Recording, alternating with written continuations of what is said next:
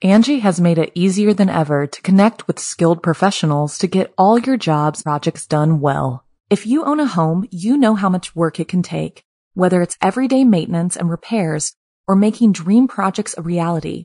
It can be hard just to know where to start, but now all you need to do is Angie that and find a skilled local pro who will deliver the quality and expertise you need. Angie has over 20 years of home service experience, and they've combined it with new tools to simplify the whole process. Bring them your project online or with the Angie app, answer a few questions, and Angie can handle the rest from start to finish, or help you compare quotes from multiple pros and connect instantly, which means you can take care of just about any home project in just a few taps. Because when it comes to getting the most out of your home, you can do this when you Angie that. Download the free Angie mobile app today or visit Angie.com. That's ANGI.com.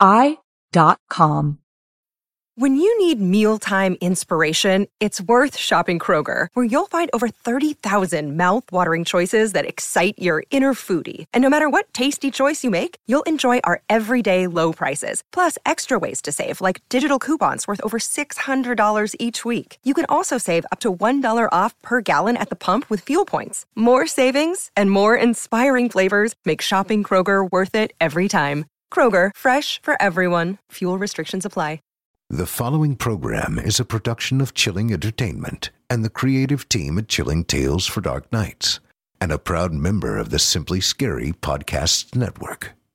Visit simplyscarypodcast.com to learn more about this and our other weekly storytelling programs, and become a patron today to show your support and get instant access to our extensive archive of downloadable ad-free tales of terror. Thank you for listening, and enjoy the show. Today's episode of Chilling Tales for Dark Nights is proudly brought to you by Shudder, the premium streaming video service from AMC Networks, with the largest, fastest-growing selection of horror, thriller, and supernatural content in the world, and by Chilling Tales' very own 2019 Evil Idol competition, our 4th annual horror voice acting competition, going on now exclusively on our YouTube channel. I'll be back after our first story tonight to tell you a little bit more about Shudder and a special offer for those of you in our listening audience. Until then, settle in, get cozy, and prepare to be unsettled. The show's about to begin. It's time to turn off the lights and turn on the dark. Chilling Tales for Dark Nights.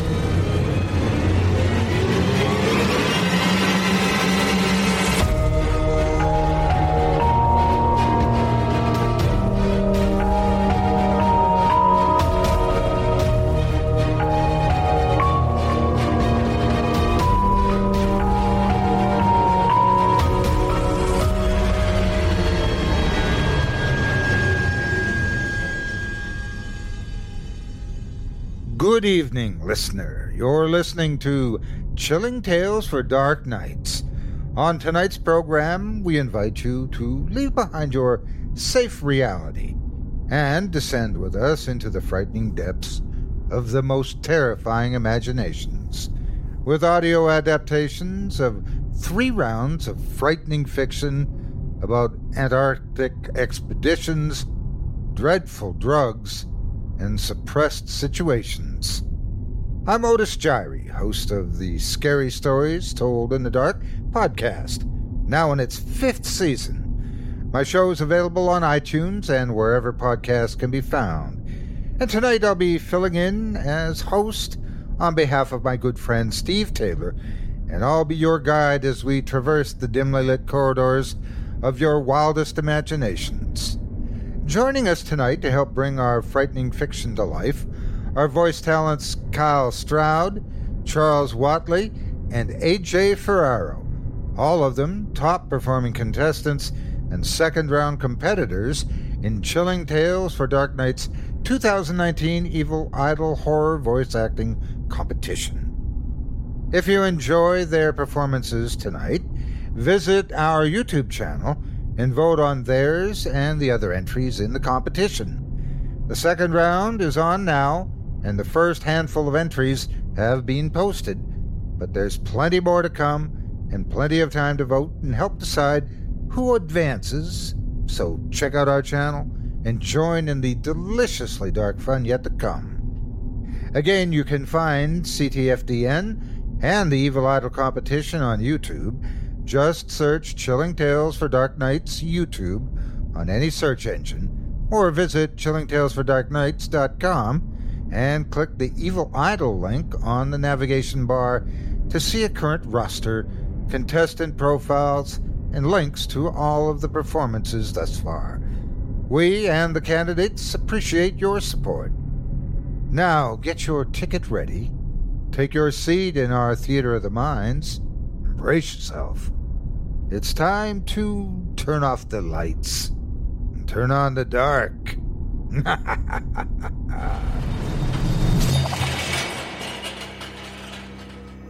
Our first tale tonight is voiced by Evil Idol 2019 contestant number 35, Kyle Stroud. In it, we travel to the early 20th century and find ourselves aboard a ship alongside a sailor that is about to discover there is far more to the icy continents of the Earth than anyone had suspected. Without further ado, from author Mr. Dupin, I present to you Between Ice and Stars.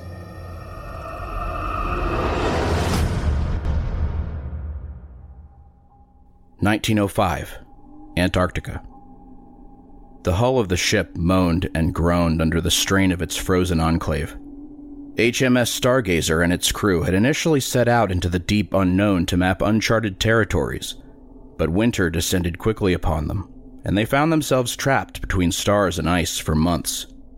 Supplies were running thin, and the captain of the ship, a tall and clean-shaven gentleman by the name of Gerald Northington, had assembled groups of hunters to venture out in search of seal meat. The most recent hunting expedition had yet to return, and Northington was pacing anxiously up and down his quarters. A knock on the door. His first mate, William Ward, called him. He was a gruff man with a strong jawline, harsh mutton chops, and dark eyes, and the hard-boiled personality to match his rough looks. "Sir, the hunting party has returned. John Hopkins is dead. The rest are in the bridge of the ship." The two men made their way up to the bridge, where they were greeted by the shivering and mumbling hunting party. The most resolute of the group stood up and took it upon himself to report the happenings of the tragic excursion. "We spotted a seal on the other side of the big frozen lake, the one near the ship. We tracked it down and we decided to split in order to flank it. We managed to ambush and wound the seal, but John was nowhere to be found. We searched for him across the northern coast of the lake, and we eventually found him, near the opening of a cavern." The sailor took a moment to regain his composure. "It was too late. He was already stiff, clutching in his hands this damnable statue. We did the decent thing and carried him back to the ship, so he can rest under British sails." "He's now in Dr. Edgar's office getting an autopsy," William, the first mate, interjected. "All right, gentlemen, my condolences. Get some much-deserved rest now," Captain Northington motioned to the hunting party. With that, Northington and Ward made their way to Dr. Philip Edgar's office. The two men entered the infirmary, a claustrophobic, dreary old room. The dim light from a lone candle revealed neatly shelved flasks and vials, and a collection of leather-bound, worn books stacked upon a chairless desk in the corner of the small room. Hunched over a pull-down table was Dr. Philip Edgar, a tall and lean man with pale white skin and gray eyes. He had a solemn look on his face as he examined John Hopkins' corpse. The body of the deceased sailor had taken a hue of an otherworldly light blue, and his skin was frigid. The sailor bore the singular mark of inexorable insanity, with wide, open eyes and mouth agape, his face carved into a mask of abyssal dread. Most peculiarly, the man was clutching in his hands a crude statuette. The idol was jet black and depicted some anthropomorphic creature in the fetal position. The man's fingers were frozen in place, and removing the object risked breaking the fingers off. "So, What is the verdict? The captain asked as calmly as he could muster. He died from a heart attack. Extreme shock and exertion, I imagine. No signs of ill health or struggle. The captain nodded gravely. Put him in the storage bay, and we will bury him first thing in the morning. That night a hazy mist of unrest fell upon the stranded ship. The creaking of the hull, the scattering footsteps, echoes of whispers, and the death of one of their own loomed tall over the crew. Sleep did not come easy. And when it came, it was restless and riddled with nightmares of empty skies and bottomless seas. The sunless morning found HMS Stargazer and its men in a bleak state, feet dragging across the floor and faces stooped low and haggardly.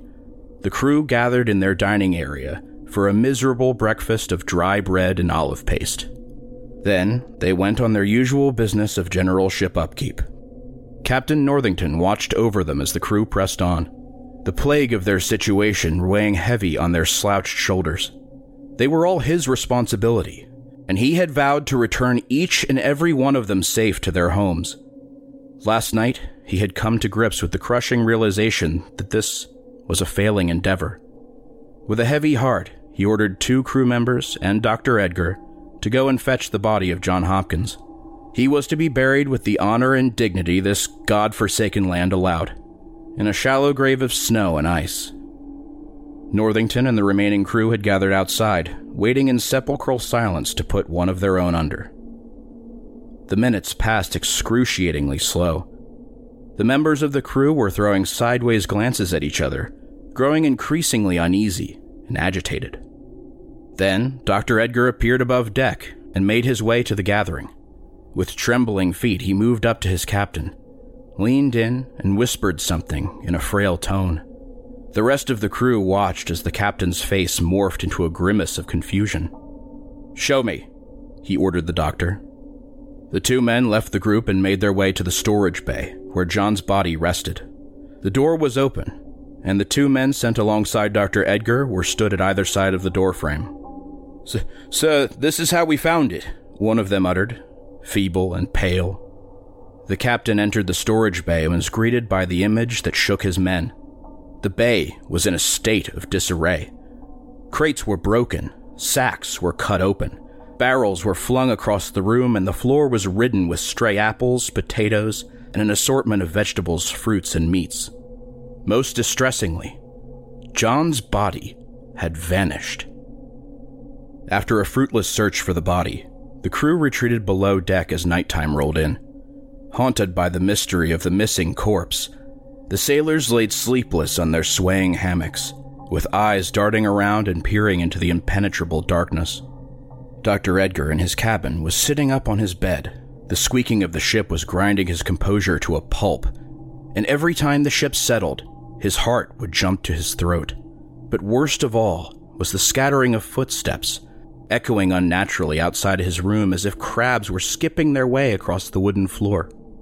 The doctor had his eyes fixed intently on his door, almost expecting it to fly open any minute and ghouls of the deep to storm his room. Then the footsteps abruptly stopped, and the night went silent. Even the moaning of the ship had ceased. The stillness of the night was broken only by hushed voices. The doctor, bewildered by the strange whispers, slowly got up and approached the door. He placed his ear upon the wood and listened carefully. Harsh voices speaking in alien and arcane tongues filled his ears. He stood there for what felt like hours, eavesdropping on the maddening serpentine chants, until the whispering stopped, and their footsteps trailed off into the distance. Edgar, either by devilish curiosity or divine vigor, grabbed a lantern and opened the door. The fierce darkness outside greeted him. The doctor steeled himself and lit his lantern, the light sending flickering shadows dancing up the walls, and walked down the way he thought the figures outside his door had gone. The narrow corridors seemed to be getting narrower and narrower, and from the cabins on his left and right, Edgar heard no sound. He felt perfectly alone in his bubble of light until the clacking of footsteps echoed on his left. Edgar went completely still, covering his lantern as best he could with his robe. From a corner further down the main corridor, a faint light broke the darkness. At its center, Edgar spotted the cook, who looked at him and sighed in relief. "You heard them too," the cook whispered. Edgar nodded. "They went this way. Come," the cook urged him on. The two men made their way down the bowels of the ship, which creaked hoarsely under their trembling footsteps. The light of their lanterns illuminated the dark corridors, which seemed to close in on them the further down the abyss they delved. They soldiered on, side by side, their determination to put an end to this trumping their growing fear. When they reached the stairs leading down, they noticed a peculiar clue: snowy footsteps and puddles of water. The men looked at each other and, without uttering a word, descended further down. They were now at the storage bay, which was made up of a large corridor with small rooms, once filled to the brim with supplies on either side. A low, rumbling sound reverberated from the end of the corridor, an almost imperceptible mumbling. The men looked down the bay, and they could just make out a quivering candlelight escaping one tiny room. Slowly, they made their way toward it, the sounds of rhythmic chanting getting louder and louder. The door was slightly ajar, and the cook pushed it open. The dully illuminated room was a scene of unfathomable horror. 5 sailors were huddled in a circle, raving in unpronounceable tongues. The one at the top of the circle wore a tight leather bag over his head, while the rest sported piercings of teeth across their faces. Behind them, propped up against the wall, was the corpse of John Hopkins. His skin was stretched across his face, and his hair was frozen in thick patches. His eyes were open wide, and his mouth stuck into a toothless grin. On the floor were scattered symbols drawn in blood, and candles that burned with an unholy light. In the middle of the ritualistic patterns was a small, black statue of an anthropomorphic creature, the same infernal statuette John Hopkins was found gripping in rigor mortis. The mad sailors had broken off the cadaver's fingers, which were strewn across the room, to rip the idol from his grasp. At once, the sailors turned toward the two intruders and hissed with a rabid fervor, saliva dripping on the floor. The man in the impromptu leather mask raised his arms in the air and shouted in his forbidden language. The other pack members jumped on the cook, scratching and biting in a primal assault, subduing him and dragging him down. A blood-curdling scream escaped the cook's lungs. The doctor, in a haze, turned and ran away, shouting for help. The captain was sitting at his desk downing a glass of brandy when the shrieks broke the silence of the night. He immediately grabbed the gun sitting at his side and strode out. There he met William Ward, his first mate. "It's coming from below deck, sir," Ward spoke, and the two men ran after the sound. "Stay put, all of you," Ward shouted at the sailors, who were peeking out of corners trying to discern what was going on. As they were reaching the stairs to the storage bay, the doctor fell on them, his eyes wide with horror. "Compose yourself, lad. What is going on?" Captain Northington grabbed Edgar's shoulders, trying to shake him out of his daze. The doctor tried to speak, but no words came out. He could only point faintly toward the source of his terror before collapsing on the floor. The captain and his first mate stomped down the stairs, guns shining with fiery justice. The sound of munching and crunching stopped abruptly once the two men approached the candlelit room. A sailor, his clothes ragged and torn, walked out on all fours and stared at them, his eyes bright with madness, before galloping toward them with a wild screech. The captain could only stare with mouth agape at this monstrosity, but Ward found the courage to take a shot, which hit the sailor straight between the eyes. Then the first mate moved forward, followed by the still shell-shocked captain. As they got closer, 3 other men walked out, licking their lips hungrily, blood and gore spilling from their mouths. Ward shot one of them in the torso and aimed for the next one. At the same time, the bulkiest of the sailors made a run for the captain and tackled him to the ground. Northington struggled with the beastly man, who bit and clawed at him, the stench of fresh meat emanating from his mouth. Finally, Northington broke free and hit the sailor with the butt of his pistol, again and again until he was hardly recognizable. At the same time, another shot echoed in the storage bay, and with a flash, the last sailor fell. The two men composed themselves and stared at each other with disbelief before moving to the entrance of the room where these demons had come from. There, they found the half-eaten, disemboweled corpse of John Hopkins, and behind it, the leather-masked man on his knees, clutching the black statuette, reciting unearthly psalms. The man didn't react to the intrusion, and when a bullet was shot through his skull, he fell backward in silence, his diabolical monologue reaching an abrupt ending. The statuette fell down hard, making a dent on the wooden floor. The two men stood on top of it in silence. The small items seemed to have a strange pull on their psyche. Their minds were filled with blurry visions of cyclopean cities and fallen stars, of shadowy figures, and unearthed tombs. Then, an image rose above the others with crystal clarity, that of a frozen cave throbbing with antediluvian malice. No word was exchanged, for the men knew what they had to do. They had to return the wretched statuette to that abhorrent cave. When they reached the upper deck, an eerie stillness enveloped them. They took tentative steps forward when they felt movement on their side. Ward grabbed a lantern and shone it down the corridor. A group of sailors scattered away at the shining of the light. The captain and his first mate slowly made their way across the deck, Northington holding the statuette in a white-knuckled grip. All around them, they could feel eyes staring at them from the darkness. In the middle of the deck, the doctor, lantern at hand, was waiting for them, fidgeting and jumping at each and every movement and sound. "Sir, the men, they have gone mad," the doctor whimpered. "Come with us, lad. We are going to put an end to this foulness," the captain said sternly. The three men walked down the main corridor, the possessed sailors surrounding them from the oppressive darkness. Some were moving alongside them, bodies twitching and twisting. Others were speaking in raspy voices, whispering unnatural incantations, while others were simply leering behind a fish-eyed mask. When the group got closer to the stairs, the whole crew had gathered around them, eyes frenzied with hunger and drool dripping from their mouths.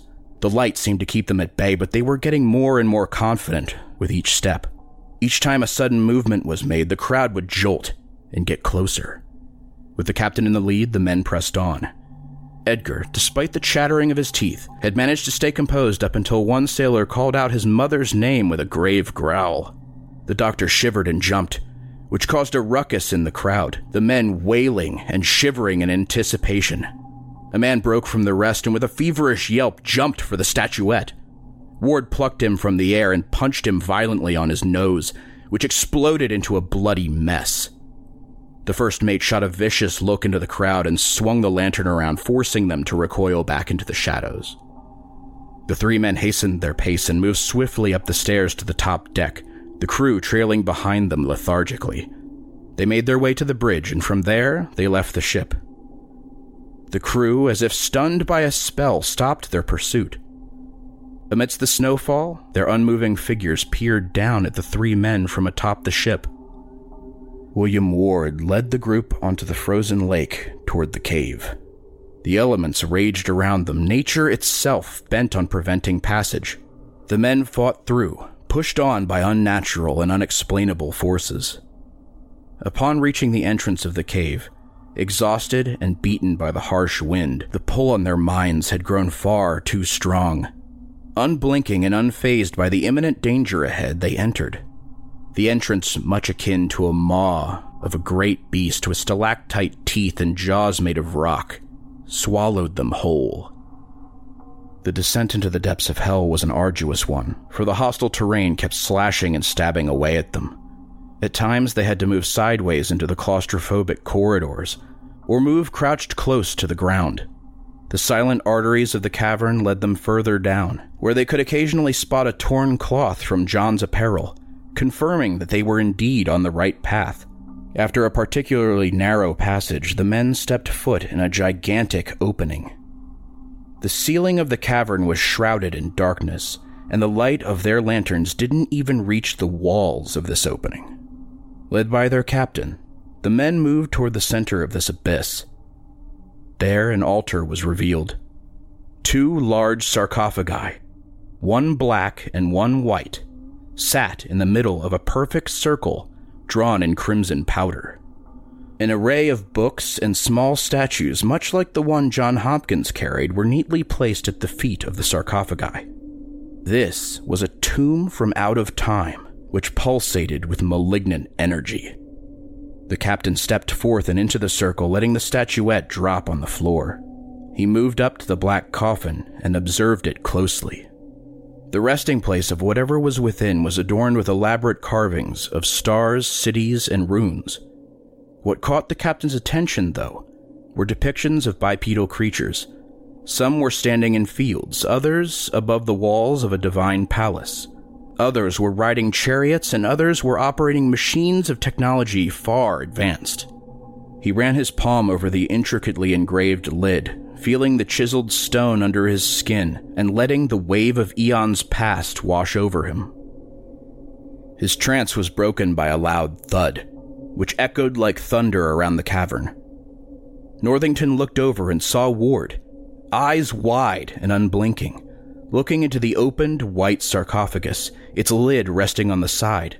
In a fit of madness, the first mate had pushed it off.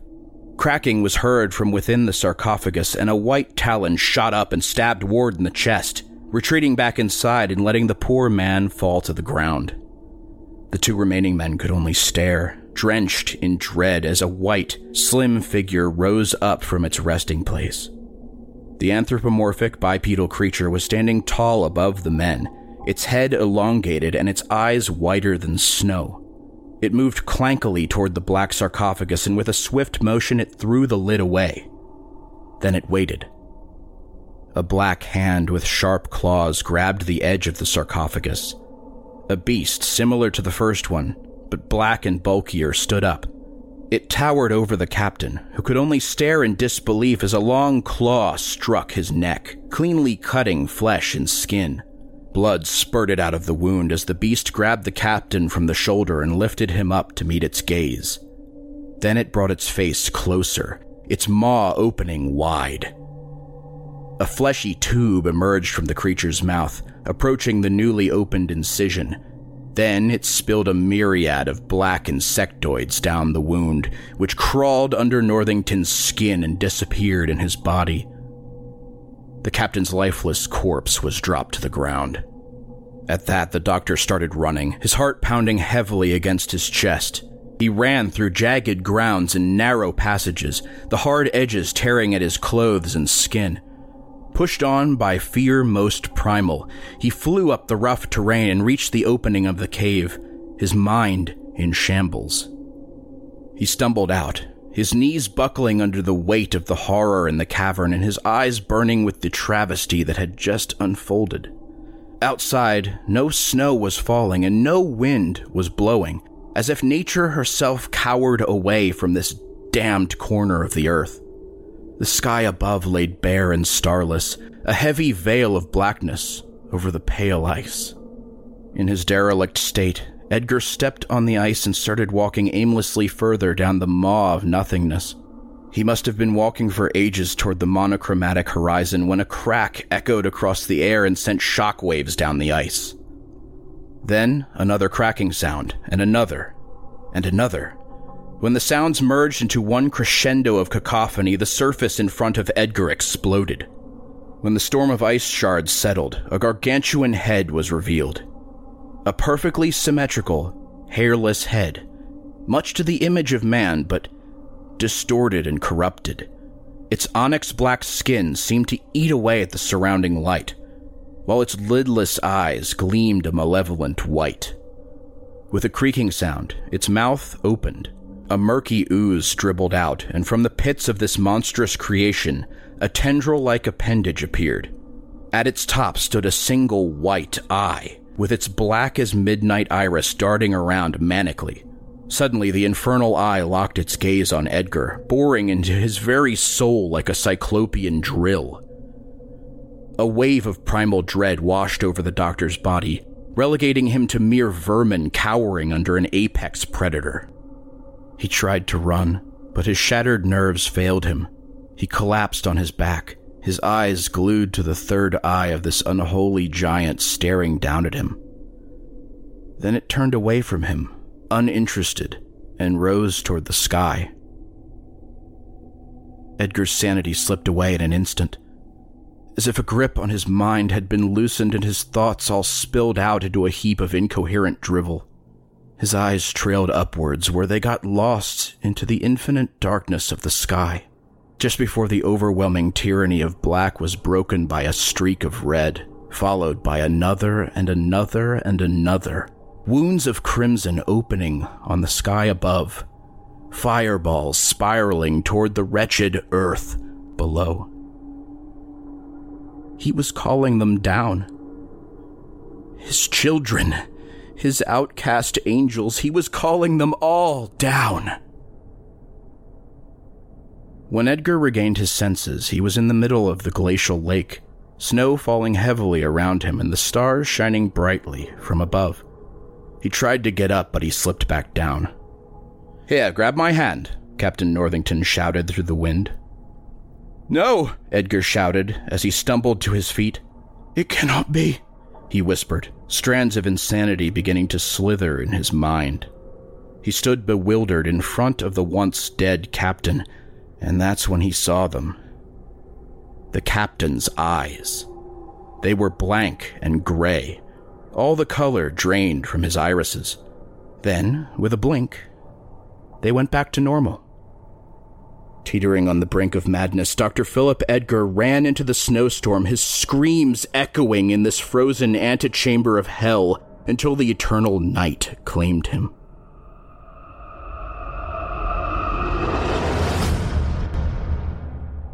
Angie has made it easier than ever to connect with skilled professionals to get all your jobs projects done well. If you own a home, you know how much work it can take, whether it's everyday maintenance and repairs or making dream projects a reality. It can be hard just to know where to start, but now all you need to do is Angie that and find a skilled local pro who will deliver the quality and expertise you need. Angie has over 20 years of home service experience, and they've combined it with new tools to simplify the whole process.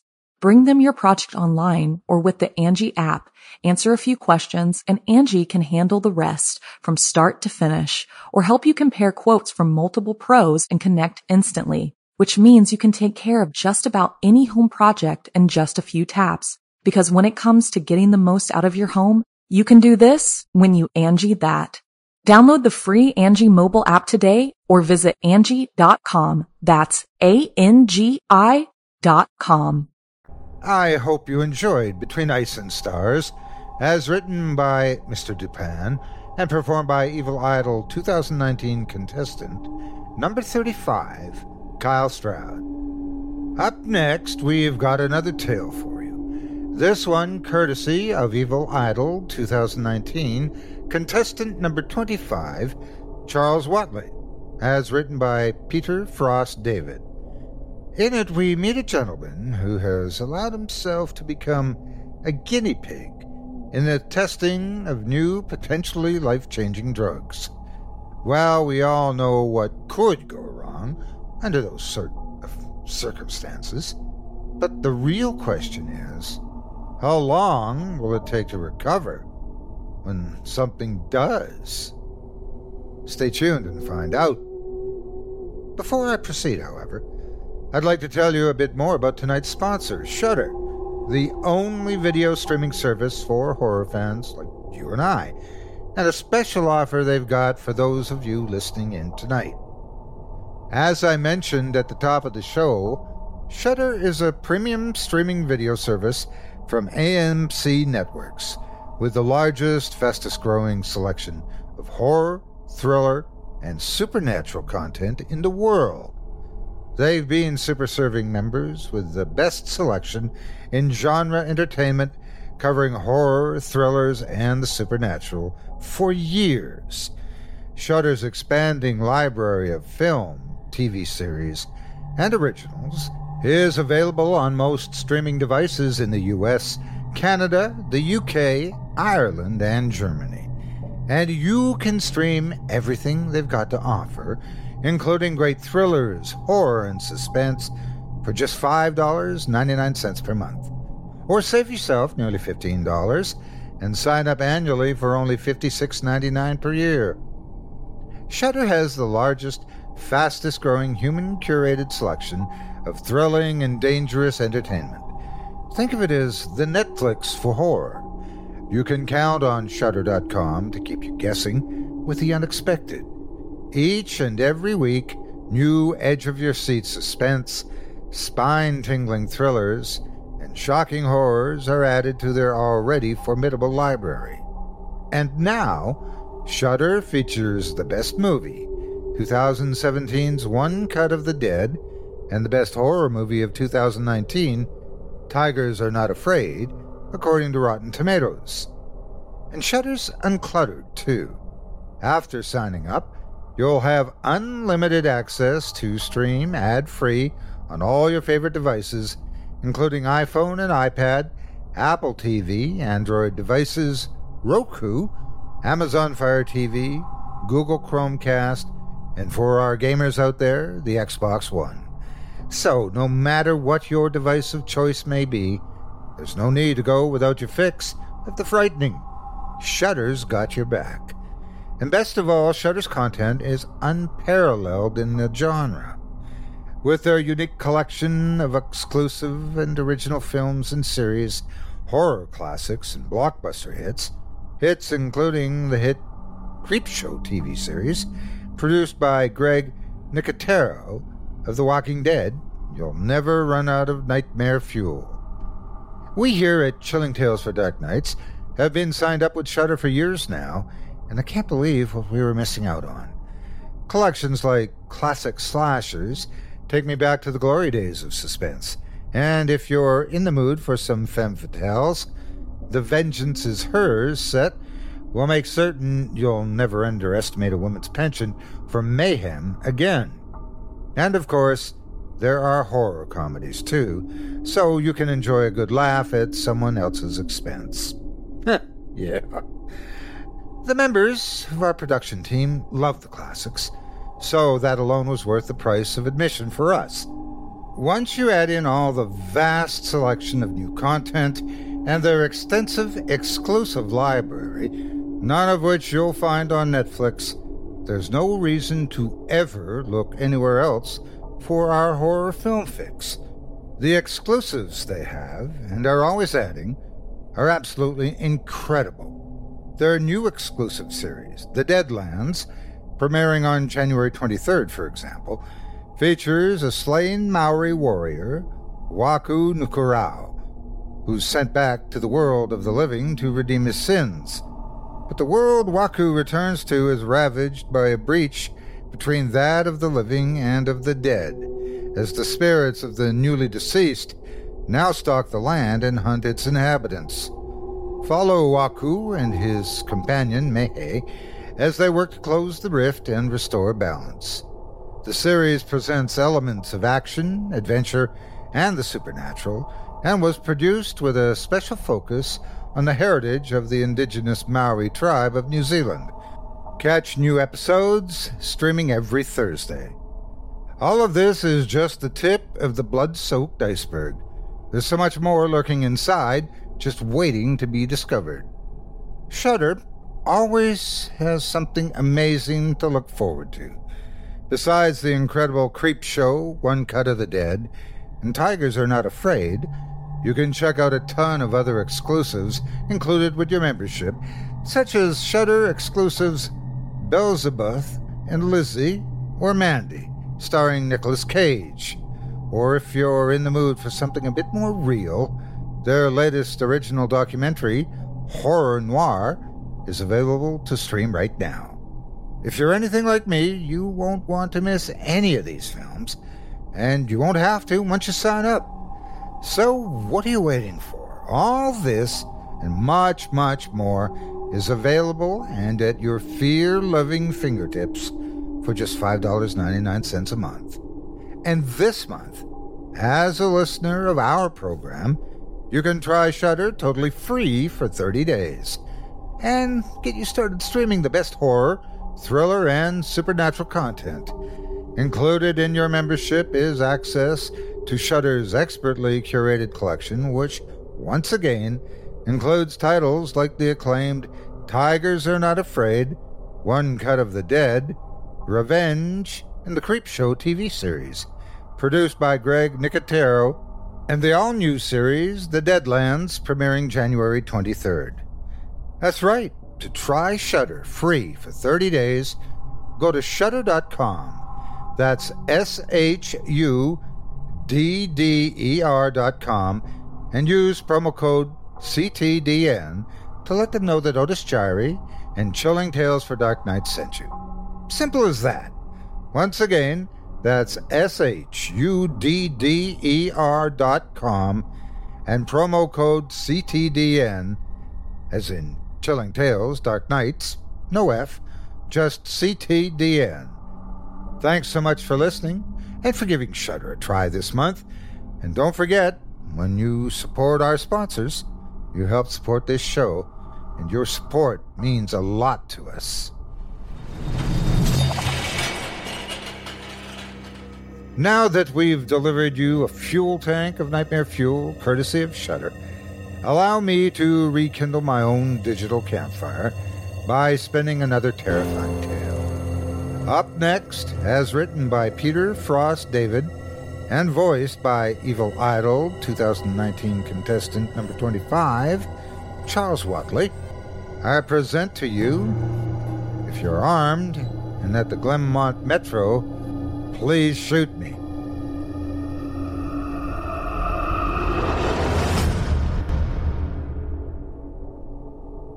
If you're armed at the Glenmont Metro, please shoot me. Make it a headshot. Shoot me in the temple, aiming slightly downwards.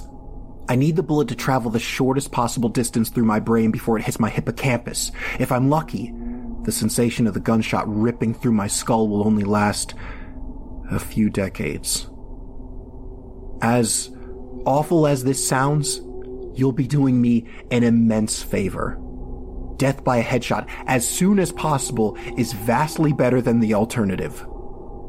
My ordeal started over 10,000 years ago, at 10:15 this morning. I earn extra money by participating in drug trials.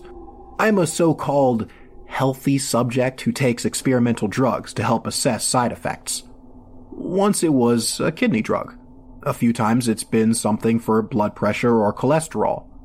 This morning, they told me the drug I took was a psychoactive substance intended to accelerate brain function. None of the drugs I had tested so far have ever done anything for me, in the recreational sense. In other words, none of the drugs I've tested have given me a killer buzz or mellowed me out or anything. Maybe I've always ended up the placebo group, but nothing I've tested had affected me at all. Today's drug was different. This shit worked. They gave me a pill at 10:15 and told me to hang out in the waiting room until they called me back for some tests. Only about 30 minutes, the research assistant told me. I flopped onto the waiting room couch and read a few articles from a copy of Psychology Today that was sitting on the coffee table. They hadn't called me back when I finished the Psychology Today, so I picked up a U.S. News and read it cover to cover. Then, I read an old Scientific American. What was taking them so damn long? I sluggishly turned my head to look at the wall clock. It was only 10:23 a.m. I had read all 3 magazines in 8 minutes. I remember thinking this was going to be a long day. I was right. The waiting room had a little bookshelf with some hard covers on it. When I stood up to walk to the bookshelf, it felt like my legs barely worked. It's not that they were weak, they were just slow. It took a full minute to stand up off of the couch, and another minute to take 2 steps to the bookcase. I scanned the old books on the shelf and picked out a copy of Moby Dick. My arms had the same problem as my legs. Just reaching one foot in front of me to grab the book took a long time. I actually got bored just waiting for my hand to reach the spine of the book. I slogged back to the couch and collapsed onto it in a slow-motion fall that reminded me of the low-gravity hops of astronauts on the moon. I opened Moby Dick slowly and began reading. I started with Call Me Ishmael and got as far as Ahab throwing his pipe into the sea, which was all the way to fricking chapter 30, before they called me back. "How are you feeling?" the research assistant asked me. "I feel slow," I said. "Actually, it's the other way around. Everything seems slow to you because you're so fast." "But my legs, my arms, they're moving in slow motion." "Your body seems like it's moving slowly because your brain is fast. Your brain is running 10 or 20 times faster than normal. You are thinking and perceiving reality at an accelerated pace, but your body is still constrained by the laws of biomechanics. Frankly, you're moving much faster than a normal person." She pantomimed a jogging motion. "But your brain is running so much faster right now that even your fast walk seems very slow to you." I thought about my slow motion flop onto the waiting room couch. Even if my muscles had slowed down, my body would still react to gravity the same way. But in the waiting room, I even fell in slow motion. Slow muscles couldn't explain why gravity seemed weaker. My brain was going at warp 10. That's how I managed to read 3 magazines and the first 30 chapters of Moby Dick in 15 minutes. They ran a series of tests on me. The tests were fun. They made me juggle 3 balls, then 4, then 6. I had no problem keeping 6 balls in the air because they seemed to be moving so slowly. It was boring, frankly, waiting for each ball to fall through its arc so I could catch it with my slow motion hands and toss it back into the air. They threw Cheerios in the air and I caught them with chopsticks. They dropped a handful of coins and I counted the total value before they hit the ground. The cognitive tests were less fun but very illuminating. Finish a 50-word word search, 3 seconds. Solve an intricate maze drawn on a poster-sized paper, 2 seconds. View a slideshow projected at 10 images per second and answer detailed questions about what I saw, 95% correct. They told me I measured over 250 on the Knopf scale. Apparently that's deep into the superhuman range of thinking speeds. Then, they sent me home.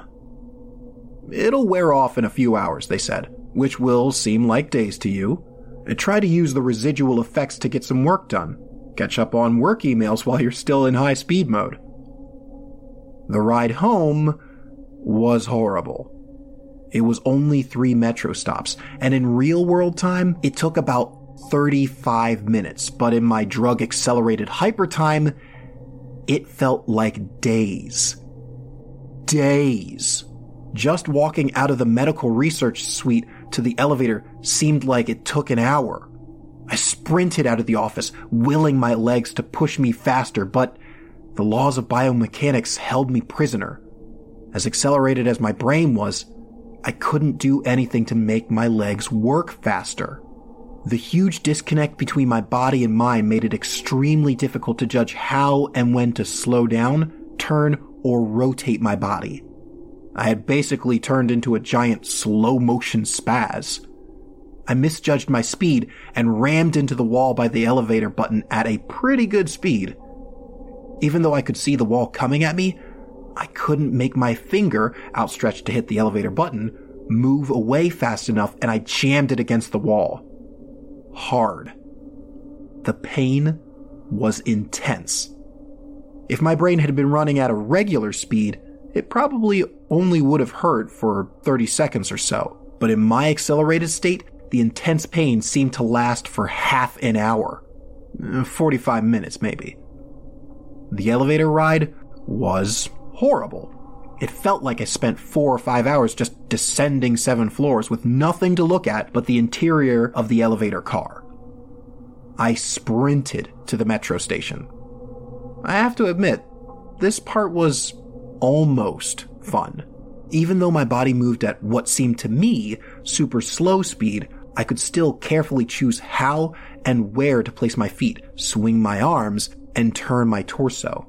It only took a block or two to getting used to having a brain that ran 24 times faster than my body. Then, I basically sprint danced the rest of the way, twisting and juking between people on the sidewalk and dodging moving cars with inches, aka minutes, of clearance. I spent an hour in my time frame descending into the subway and running to the platform, endless tedium waiting the 6 minutes of the Red Line train to arrive. Although there was more to look at on the metro platform than inside the elevator, it was still intensely boring. I should have stolen that copy of Moby Dick.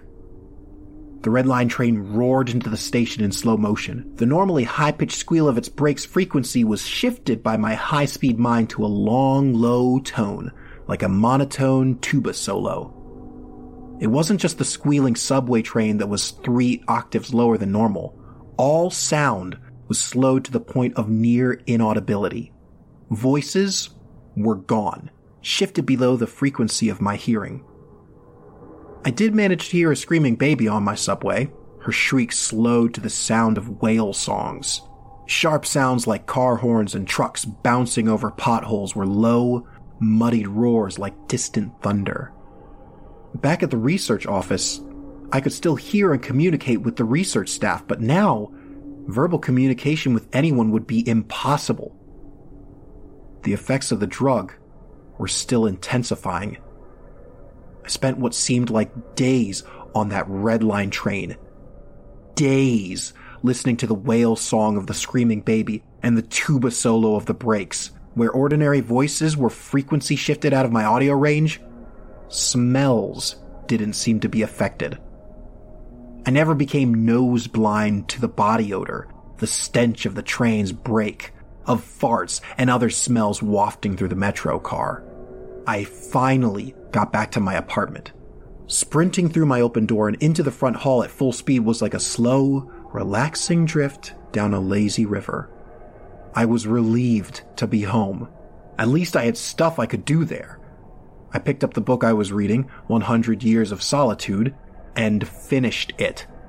Despite turning the pages so quickly that I tore many of them, it seemed like most of the time I spent finishing the book was spent on page turning and not actually reading. 3 minutes had passed since I got home. I tried surfing the internet. My God, it takes a long time for computers to boot these days. But it was too frustratingly slow. Hours, seemingly, to load each new page, and a fraction of a second to read it. 100 articles in my news feed read, and just 3 more minutes done. I dipped into my pile of yet-to-be-read books and finished 2 more. 4 more minutes had passed. I decided to try to sleep off the remaining effects of the drug. Unfortunately, whatever part of my mind is responsible for perception, the part that's been accelerated to hyperspeeds by the drug, isn't the same as the part that governs sleep. Despite being awake for what I perceived as days, my physical brain still thought it was 1:25 p.m. It was not ready for sleep. Nevertheless, I tried to sleep. I walked to my bedroom, a slow 45-minute drift through my apartment, and flung myself into bed, lazily falling like a feather onto the mattress. I closed my eyes and lay there for hours and hours, 10 minutes of reality time before giving up. Sleep would not come. I was facing what was going to feel like days or maybe even weeks of being trapped in a slow-motion prison. So, I took an Ambien. The sensation of the pill and the splashing of water I used to swallow it sliding down my throat was sickening. A lump that blocked my breathing, moving like a slug down my esophagus. I read a book. 10 minutes had passed. I read another. 18 minutes since I took the Ambien. I threw the book across the room in disgust at my situation. The book slowly pirouetted and spun through the air like a leaf blowing in the breeze. It hit the wall with a long, faint rumble, the only sound I had heard for what seemed like hours, then drifted to the floor like a flip-flop sinking in a swimming pool. The force of gravity hadn't changed since I took the pill. The laws of physics were the same. It was just my perception of time that had gone wackadoo. This meant I could use the speed things seemed to fall as a way of judging the effects of the drug. Based on how long it took the book to drift to the floor, I estimated the effects of the drug were still intensifying. I read a magazine. I turned on the television. I clearly saw each frame of the video like I was watching a slideshow. Frustrated, I turned the television off.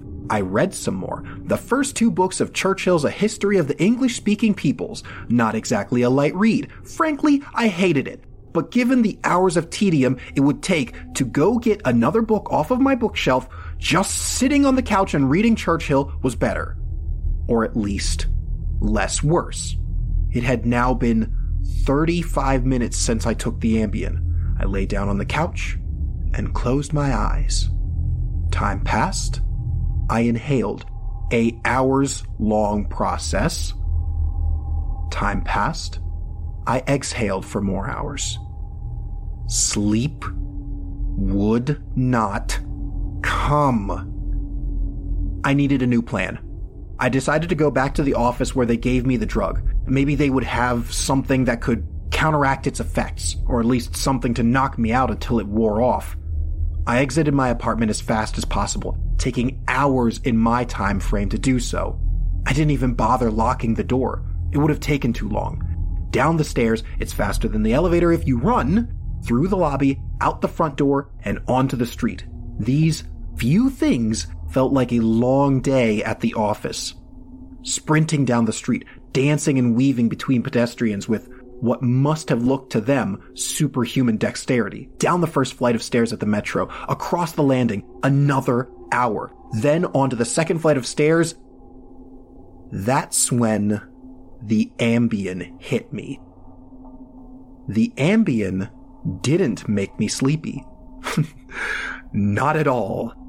Instead, it must have had a severe cross-reaction with the experimental drug I took this morning.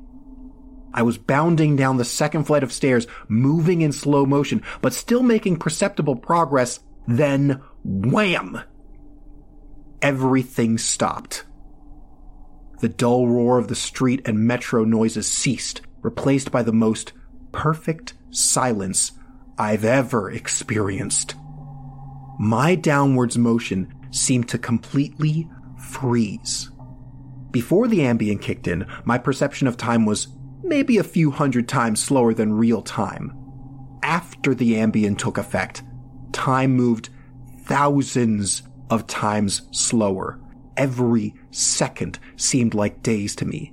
Even just moving my eyes to focus on a new point was like an impossibly slow scroll across my visual field. Over the course of the afternoon, I learned how to walk, run, and jump when my mind ran hundreds of times faster than my body. But with another 4 or 5 orders of magnitude of slowdown caused by the Ambien, body control was almost impossible. I fell on the stairs.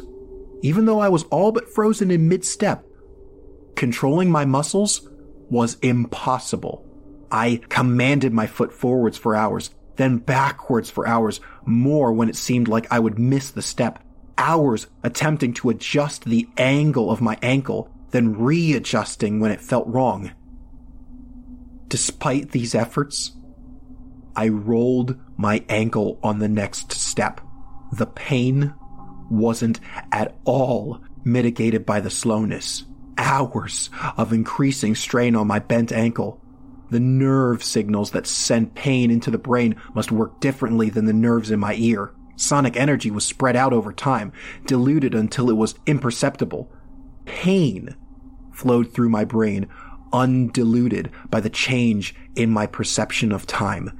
Hours and hours of increasing weight on my turned ankle turned into hours of increasing pain upon increasing pain. I pitched forwards, my high-speed mind completely unable to control my low-speed body. I drifted downward for days, managing to rotate my torso enough to keep my head from impacting the ground first. I eventually landed on my right shoulder. At first, the impact wasn't even noticeable. Then, I felt a slight pressure in my shoulder as it came into contact with the ground. Pressure grew, bringing increasing pain for hour upon hour. My shoulder finally gave out, popping out of its socket with an endless, sickening tug. I came to a stop days later, crumpled onto the ground, staring at the ceiling. The pain in my shoulder still screaming with the intensity of a fresh, violent injury.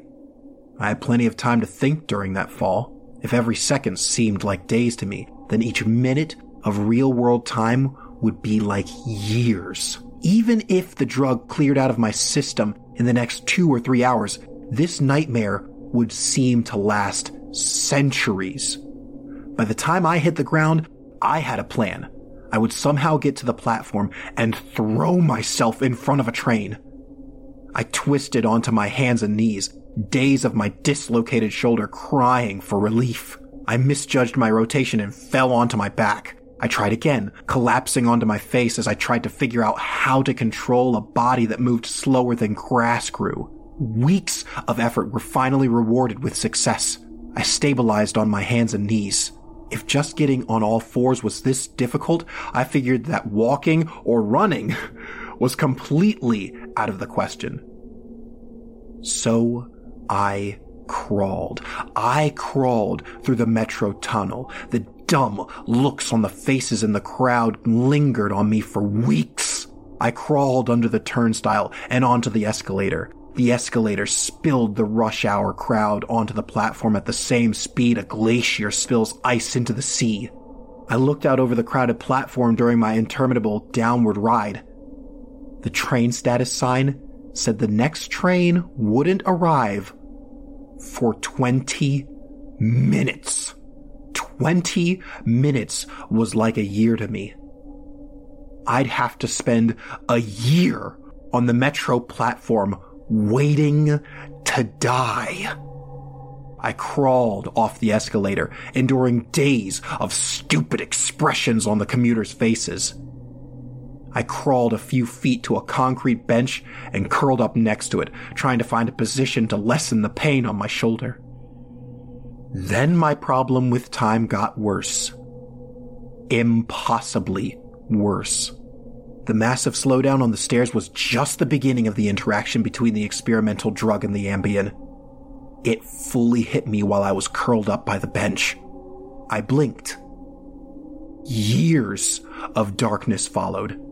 Sound was already gone, and with my blink, sight was gone as well.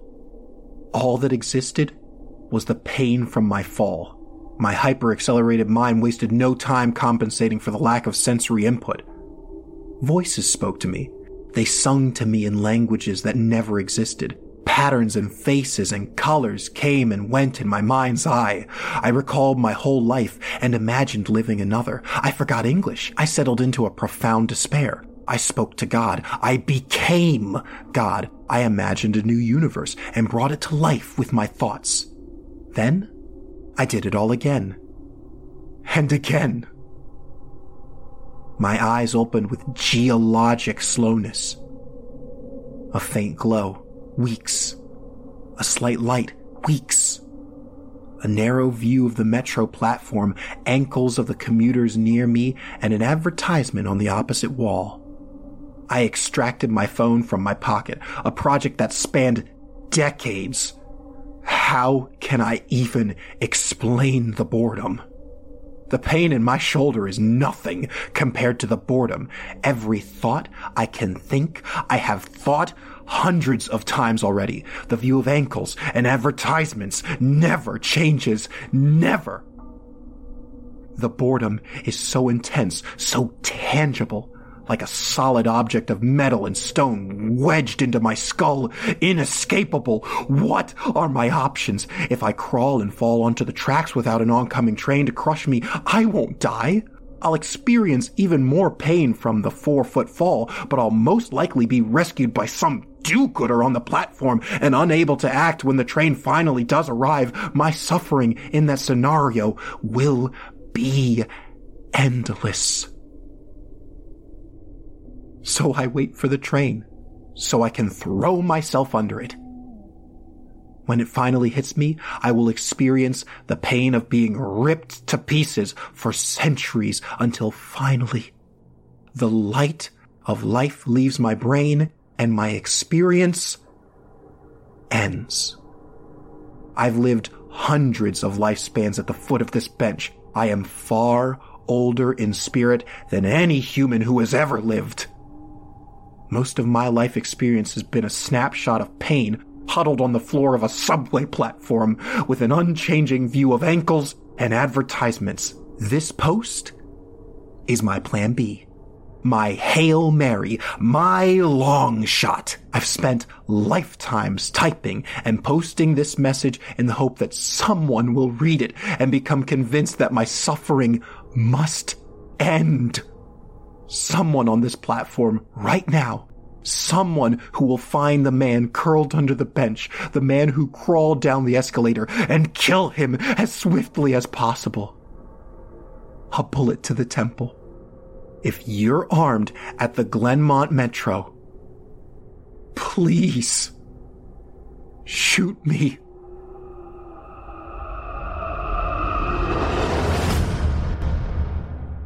I hope you enjoyed If You're Armed and at the Glenmont Metro, Please Shoot Me, as written by Peter Frost David and voiced by Evil Idol 2019 contestant number 25, Charles Watley. Up next, we've got one final sinister story for you. This one written by Rebecca Klingel, better known in horror fiction circles as C.K. Walker. And it's voiced by Evil Idol 2019 contestant number 8, A.J. Ferraro. In it, we meet a young woman reminiscing about her tumultuous childhood after being drawn back into the past by sudden developments. As the old saying goes, however, some things are just better left unsaid. Without further ado, I present to you Betsy the Doll.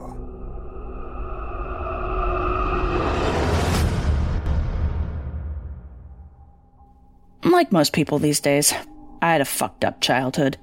Who doesn't, right? My father took off before I was born, and my mother was left to care for me on her own, a skill she was sorely lacking. My mother slipped right back into the drug-addled party lifestyle she'd enjoyed before I was born, and it soon turned our 2-bedroom apartment into an opium den. For the first 5 years of my life, I walked around in a confused, terrifying mist. The smoky air would flood down the hallway from our living room and slip under my bedroom door. It always seemed to linger for days. I know now that my mother wasn't a bad person, just a victim of her addictions. When she did have spare money, she would put food in the house or buy me clothes from Goodwill. The only pieces of furniture I had in my bedroom was a mattress set and a little blue and white toy chest. Not that I had a lot of toys to put in it, of course. Just the 3 I had gotten for birthdays. One was an art kit, one was a red wagon, and the last, my pride and joy, was a doll named Betsy. Betsy was my best friend. We would have imaginary tea parties together, sleep together, and even take baths together. Sometimes, I even remember her voice. When I thought back on my conversations with the doll in adulthood, I realized that I was likely suffering from delusions, thanks to the always-present butts of smoke that laid claim to the dingy hallways and drafty bedrooms of our small apartment. Still, I remember the sound of her voice. A pleasant, tingling lilt that was almost always coupled with a raucous giggle. I also remember the things that she said to me, and the things she wanted me to do. She asked me to steal, usually food or pens and pencils.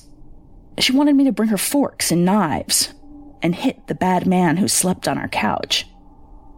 It was always something, and I would always get in trouble. But she wouldn't. When I told my mother who had put me up to these games, she would scoff and shake her head. She never believed me. Adults never do. Around my 6th birthday, I asked my mother for a birthday party. I wanted to invite the mean girls from school, and serve them cake and ice cream to make them like me. I remember standing in the kitchen that day with such hopes, having just asked the most important question of my entire life. The glass bottle of Coca-Cola I held was shaking in my nervous hands.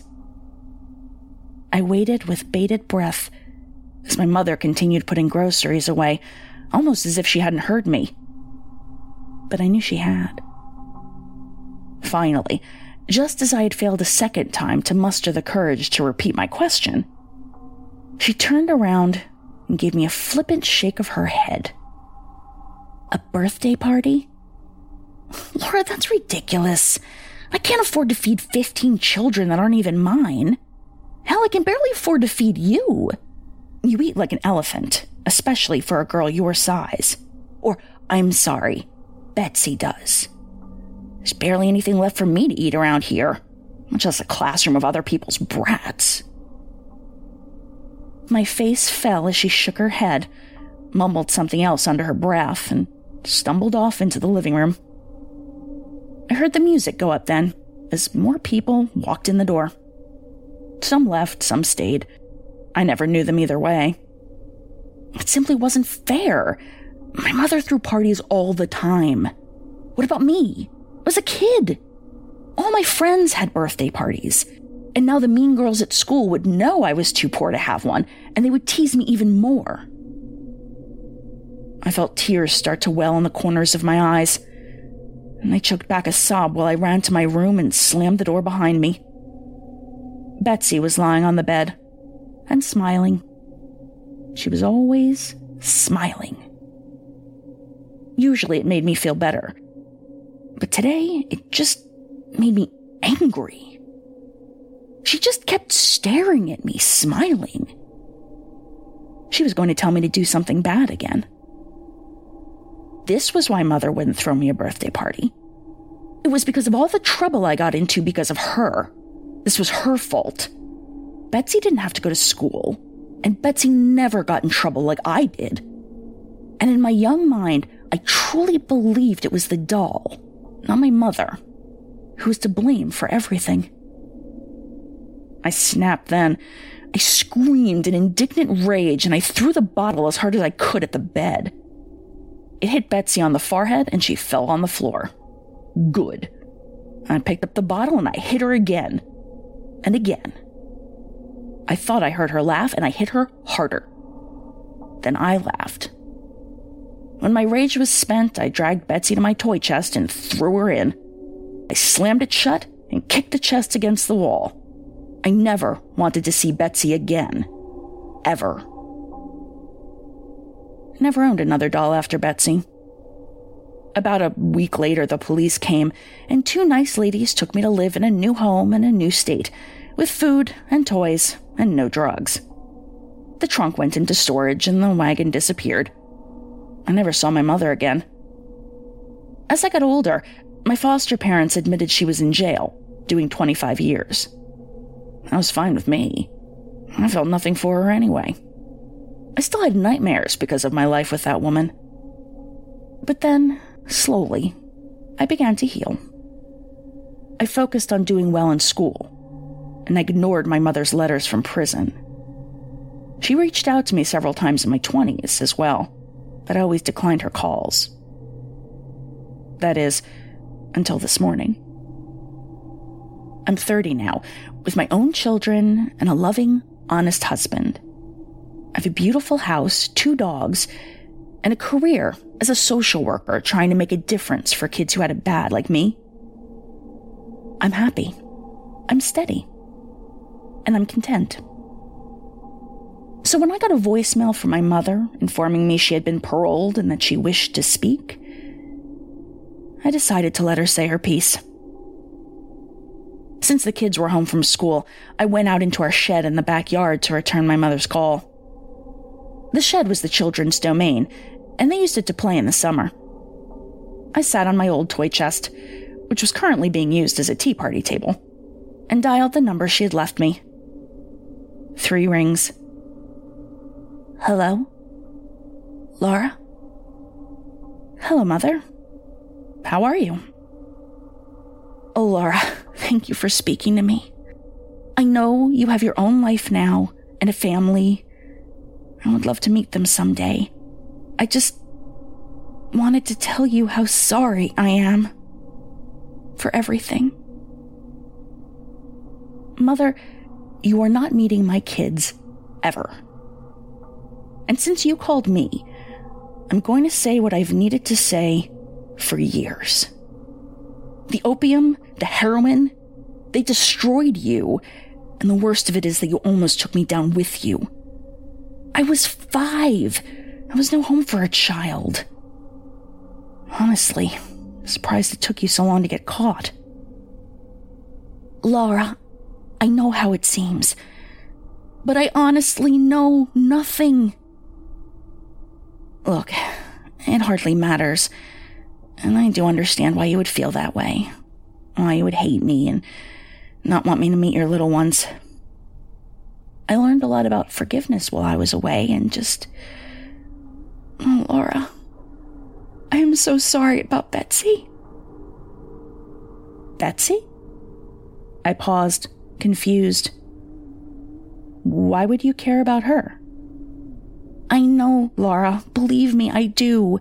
It was all my fault. The drugs, the partying, and Betsy. Oh, God, if I'd only paid attention.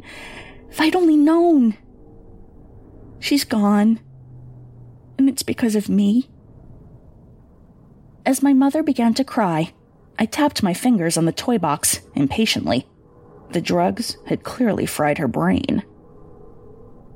Mother, I sighed. Why are you talking about Betsy? And why do you even care? I know where Betsy is. Right underneath me. What are you talking about, Laura? Oh, God, where is she? I shifted uncomfortably. Well, Betsy's in the trunk where she's always been. There was a beat of stunning silence. What do you mean your sister's in the trunk? Sister? What the hell are you talking about? Back on drugs so soon? That's a record, even for you. Betsy's a goddamn doll. I locked her in my toy box a few days before you got arrested for possession. Laura? Oh, God, no. No, Laura. What have you done? I wasn't arrested because of the drugs, Laura. I was arrested because of Betsy's disappearance. You always called her your little doll, but we thought you knew. Oh, God. We thought you knew. Laura. No. What have you done to my baby? My mind had gone blank. And with no emotion, I set the phone down next to me and stood up. I could hear the muffled sound of my mother's anguished cries and feel the dark clutch of possibility in my own chest. Memories were stirring in the back of my mind, threatening to flood forward into my consciousness. They pushed against a door in my mind that had been locked so tightly for so long that I'd forgotten it was even there. Was it even possible? Could the trauma and the opium have really led me to believe that a small child was actually a doll? Begging for food and utensils to eat with? Asking me to protect her from the bad man? No.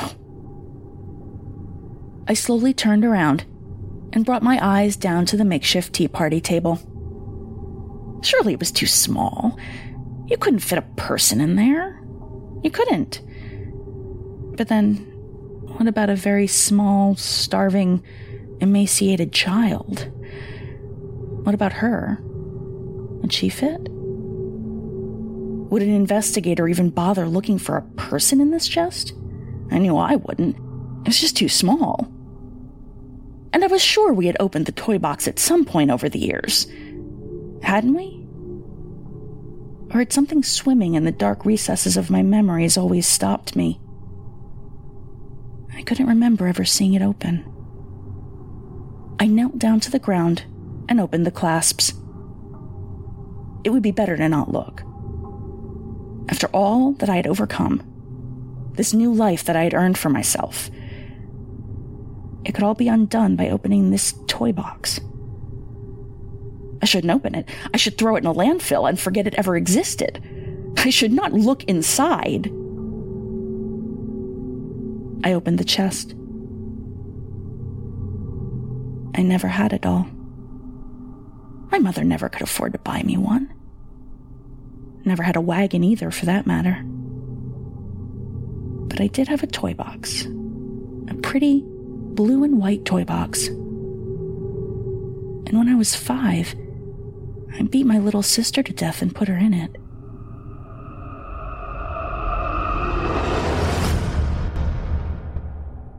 I hope you enjoyed Betsy the Doll, as written by Rebecca Klingel, also known as C.K. Walker, and voiced by Evil Idol 2019 contestant number 8, A.J. Ferraro.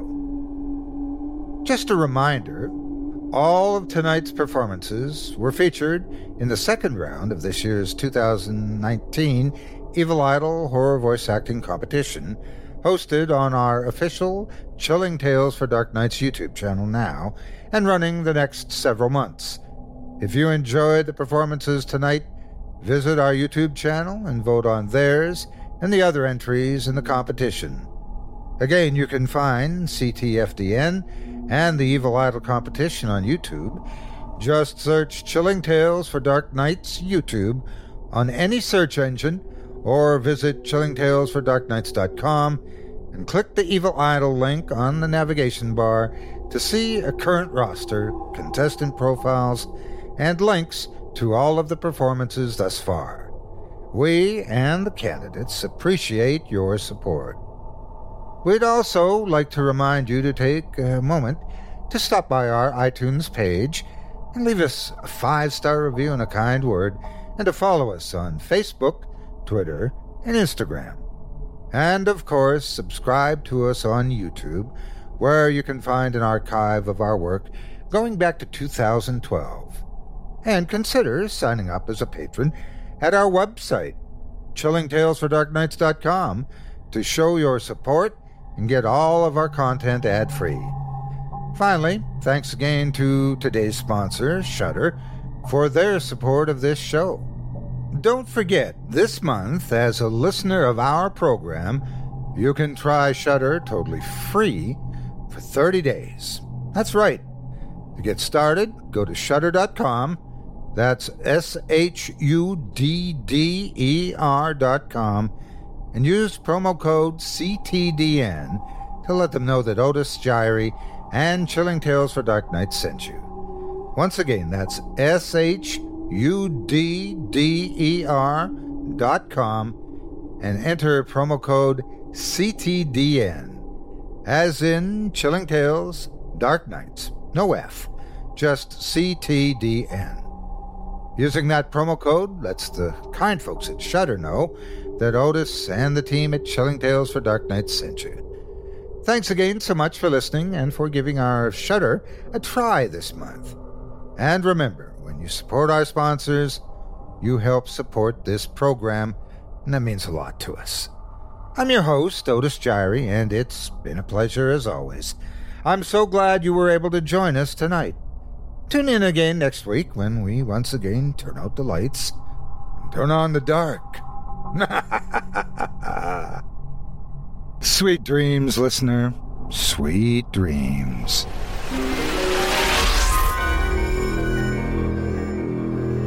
Thanks for joining us. You've been listening to Chilling Tales for Dark Nights, a production of Chilling Entertainment and a proud member of the Simply Scary Podcast Network. Visit simplyscarypodcast.com today to learn about more of our network and our other amazing storytelling programs. Tonight's program was hosted by yours truly, Otis Jiry. Selected stories have been adapted with the kind permission of their respected authors. Original music provided by Luke Hodgkinson and Jesse Cornett. Sound design and final mixing and mastering by executive producer and director Craig Groshek. Logo by Craig Groeschel. If you're looking for some fresh tales while waiting for the next podcast, check out my YouTube channel, Otis Jiry's Horror Storytime, and my extensive collection of narrated tales there. Simply search on YouTube by my name and you'll find me. And don't forget to subscribe and press the bell notification icon to get my latest releases. Or search for my podcast, Scary Stories Told in the Dark, where I perform 4 brand new tales every episode. Got a scary tale of your own you'd like to perform? We take submissions. Email us today at submissions@chillingtalesfordarknights.com to have your terrifying tome considered for production in a future episode of this show. If you enjoyed what you heard on tonight's program and are joining us on your favorite podcast app, subscribe to us to be sure you never miss an episode, and leave us a 5-star review and a comment. Your feedback means a lot to us. You can also follow Chilling Tales for Dark Nights and yours truly on Facebook to connect anytime and get the latest updates on this and other programs and my channel. If you're listening on the Chilling Tales for Dark Nights YouTube channel, do us a favor and hit the subscribe button and the bell notification icon for CTFDN as well, to get more spooky tales from me and the crew each and every week. And don't forget to hit that thumbs up button to tell us how we're doing. Leave a kind word or a request. And don't forget to visit us at chillingtalesfordarknights.com and consider supporting the team by becoming a patron. In addition to helping us out, you'll get exclusive access to our audio archive and ad-free downloads of all your favorite stories, including those you've heard on this program. We'll be back next week with more terrifying tales to keep you up all night. But that's all right. Who needs sleep anyway?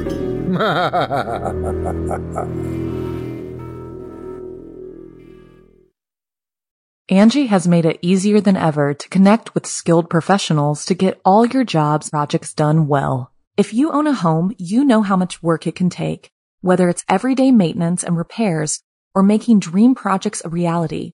It can be hard just to know where to start, but now all you need to do is Angie that and find a skilled local pro who will deliver the quality and expertise you need. Angie has over 20 years of home service experience, and they've combined it with new tools to simplify the whole process. Bring them your project online or with the Angie app, answer a few questions, and Angie can handle the rest from start to finish, or help you compare quotes from multiple pros and connect instantly, which means you can take care of just about any home project in just a few taps. Because when it comes to getting the most out of your home, you can do this when you Angie that.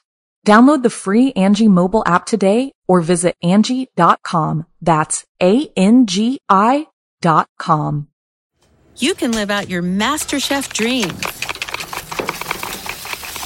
when you find a professional on Angie to tackle your dream kitchen remodel. Connect with skilled professionals to get all your home projects done well. Inside to outside, repairs to renovations. Get started on the Angie app or visit Angie.com today. You can do this when you Angie that.